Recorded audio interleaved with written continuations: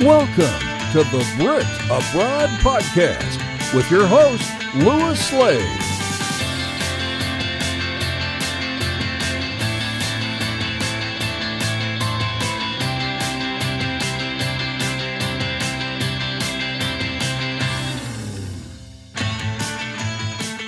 Hello and welcome to another edition of the Brit Abroad Podcast. Today I'm joined by someone who has travelled from India to Belgium, and we're going to bring you their story right now as we welcome Nitesh Ghosh to the show. Hello, Nitesh.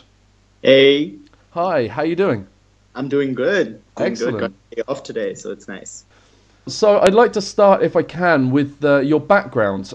So, I was born in India, but my dad was in the Navy, so we moved around a lot. So there's like no specific city in India that I call home because it was like 2 years in Bombay, 5 years in Goa, and then keep moving all over the country. So I did my undergrad there. I studied physiotherapy. And when I finished, I decided to move abroad. Nitesh, in terms of other reasons why you may have left India, is there anything else except for just your studies? Actually, no. So I'm gay, and being gay in India is still a legally punishable offense with like 10 years in prison. So when I was 19, I was in a park and I was with a guy that I was seeing at that time, and we were just making out, and then the cops caught us. And the first thing that they did is like they threatened to take us in and then book us because it's a punishable offense. Call up our parents, and I wasn't out to my parents as yet, and nor was the other guy. Call up the university where we were studying, tell them, and basically they were trying to escalate it. They also got a little bit rough. Like, things were said like, yeah, you know what? Let's take you to the police station. I bet you guys like things that we're gonna do to you, like kind of, just implying rape or whatever. But luckily it's India, so you can bribe your way out of it. But after that incident, I was like, okay, no, I have to leave this country. If this is how it's going to be, I can't really stay here. And what year was this? Oh, this was ages ago. This was, when I was 19. So this was in 2007 or 2008. Okay, and in terms of how India is now, obviously you've moved away, you've completed your master's, you obviously created a fantastic life for yourself over in Belgium, but how is it back in India in terms of for homosexual men? So it's not that great because in 2009, they decriminalized it, but in 2011, they recriminalized it. So, for 2 years, it was okay to be gay, and now it's not. But, you have a lot of dating apps, you have your Tinder and your Grindr. So every time I'm in India, I do meet a lot of them, but you still can't be open. You don't want the cops to catch you still. There's also like a lot of societal pressure to conform to the heteronormative lifestyle. So, I have gay friends who are now married and they have children and they hate their lives, but they're stuck doing it because there's no other option. So it's getting there, but the pace is really, really, really slow. It's insane. Yeah, it is. It is. I mean, when you think India has bigger issues, I mean, right now, like you hear it all over the news, but I mean, yeah, the last thing they should be bothered about is gay people. With your dad in the Navy moving around, How did you find that? Actually, I kind of liked it. I enjoyed it because all my friends were also like children of people in the Navy or the Army. So you kept moving around and you kept running into the same people at different places. And you saw a lot of the country, which you normally wouldn't. And you realize how diverse India is. Sounds fantastic. Yeah, it was really nice. The only thing I probably miss is having like this one place that I call home where I go back every summer or every vacation because every few years was a new city. So. When you started moving around all over the place, is this from birth up until teenage years, or is this just through your teenage years? How long were you traveling around for? Basically, since I was born till I went to university. Oh wow! So your entire childhood, you were moving around. Yeah, actually, university was the first time that I stayed like 4 years in one city. It was like the only time I stayed at one place. Your ability to move all over the place with your family. Did that create this feeling of wanting to go abroad and to create your own expat journey? Actually, it did because, as I said before, I didn't have anything other than my family, like there was no attachments. And I also, like, it helps you adapt every time you move. So it wasn't really that difficult for me to think about moving abroad because I was like, oh yeah, it's just another move. So you moved over to Belgium initially, or have you been other places? No, I came to Belgium to pursue my master's degree, and I just ended up staying. How long have you actually been there for? 5 years now. 5 years? Yeah. Wow. Have you been there before? No, no, that was my first time. And why Belgium in particular? Being honest, it was cheap. That's fantastic. That is the best answer. Yeah, yeah, because I don't know, but master's education, like if I would study in the UK or the States or Canada, was crazy expensive. And those were like my initial options. And then I found Belgium and I got a scholarship, and I'm like, yay. So you arrive in Belgium. Which city do you arrive in? We landed Brussels, but the university is in this small town called Leuven, which is basically a university city. It's the biggest university in Belgium, but it's still tiny. Like if I compare it to India, it's really, really tiny. So you did your masters there, Yeah. and then what did you do after that? Actually, in my last internship of my master's, I was at the hospital in the university. They offered me a job, so I said yes. So you're practicing physiotherapy full time now. Yeah, yeah, Oh, for that's now. fantastic. Oh yeah, 3 years, three and a half. In terms of meeting expectations, Hmm. what kind of expectations did you have before you came? And then once you arrived, what was it like? So speaking of school, like the university, so you kind of grow up watching all these Hollywood movies, and you think, or like British TV shows like Skins and stuff, and you think this is what university life here is gonna be, and then you arrive, and then you're like, oh no, it's the same. It's just study, eat, sleep, party. It's not that big of a difference. No. The only thing that nobody told me about was how bad the weather was gonna be. So yeah, that was a disappointment. Please tell the listeners how bad the weather is in Belgium. It's always raining. It never stops raining. It'll be sunny for a few days, and then it rains, and then it rains, and it rains. So coming from India, which, Yeah. if I'm honest, I've never been, but Yes. from what I understand, it's very warm, it's beautiful weather. How is it coming from that climate to rainy Belgium? Well, when I first arrived, because in India you have monsoons, which is like 3 months of rain, and then it doesn't rain the whole year. So when I first arrived, I assumed it was the monsoon, and I thought it would end in a few months. But no, 5 years later, it's still going on. And tell everybody, is it raining today? Actually, it just stopped raining, and now it's sunny. People moving from India over to Europe, what advice would you give these people? Probably the first advice I would give is like when you arrive here, make sure you join some language classes because the language barrier is real. Like if you don't speak the local language, it's not life is a little bit harder. And how are you finding the language? Well, I managed to learn it, otherwise I wouldn't get a job. It's not my favorite language. I mean, Dutch is not the nicest language to hear, but I mean, yeah, it's okay. I speak it now, so it's fine.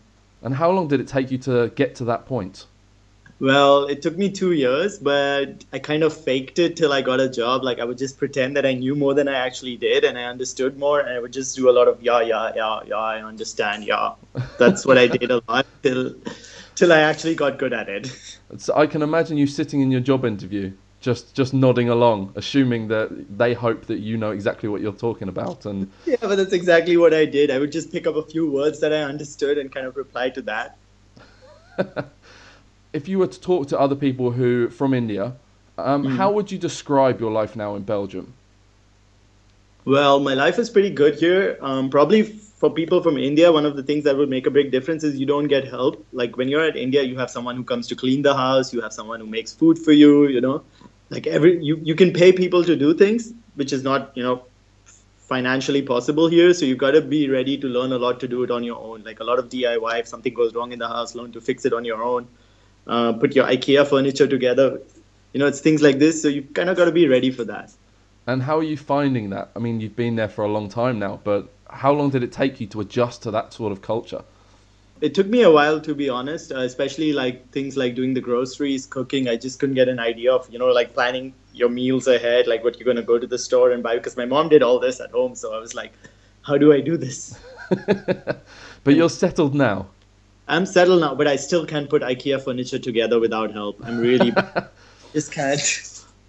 I think that's a great business opportunity. I think right there, if you are living in Belgium, there are gentlemen in Belgium that need your help to try and get IKEA furniture together. Yes. Would you have moved if you knew then what you know now? Yes, definitely. I think it's changed me for the better. I'm more self-confident. I know so much. I've met so many interesting people. It's been great. No, I would move definitely. And in terms of the future, what are your intentions? Are you planning to stay in Belgium for the foreseeable future? Yeah, at least till 2020, because that's when my work permit runs out. So till 2020, I'm here. And after 2020, have you got any ideas about where you're going? Actually, to be honest, no. I'm just playing it by the ear, just going with the flow. Yeah, and if nothing works out, I just go back to India. And then somebody will build your IKEA furniture for you. Yes, yay! Finally. Do you have anything that you wish to tell the listeners about? So what I also do on the side is I blog about Korean skincare. I know it's totally not related to physiotherapy, but it's something I'm really passionate about. And I do have a blog, so you guys can check it out. It's basically koreanbeautysimplified.blogspot.com. If you guys want to check it out and learn more about Korean beauty products and skincare, have a look. And we'll make sure that we put a link in the podcast description and on your profile on the website. Mm-hmm. What is it about Korean skincare products? Okay, I don't know. They're really good. I mean, I've had fantastic results with them, and they're cheap. They're mostly natural, like not organic, but more natural, less synthetic products, and very hypoallergenic. So basically, they're nice. They're good. Fantastic. And it's great that you found another side passion as well. Yeah, I mean, I just kept watching Korean dramas and Korean music videos, and all of them have like perfect skin, and I was like, why can't I have that? So I just fell into the world of Korean beauty. Anything else you wish to tell the listeners about? Also, yeah, before moving to a new country or a new city, try to look for a place to live, because I didn't do that and I got stuck with a really bad place for a year or so, because all the good places get taken away. So you might as well, if you know you're going to move to a country 3 months beforehand, start looking for places to live. And at that point, we'll move on to quick hits. Are you an expat? Would you like to tell your story on the podcast? We'd love to hear from you. To apply, visit britabroadpod.com. But now it's time for Quick Hits. Yes, it's that time again for Quick Hits, that part of the show that we ask 10 questions to our guests to find out a little more about them. So, Nitesh, let's get started. Yeah. So what's the best thing about Belgium? The beer. The beer? The beer's amazing. Excellent. What's the worst thing about your new country? I've mentioned it before and I'm going to say it again, the weather. You've just had enough, haven't you?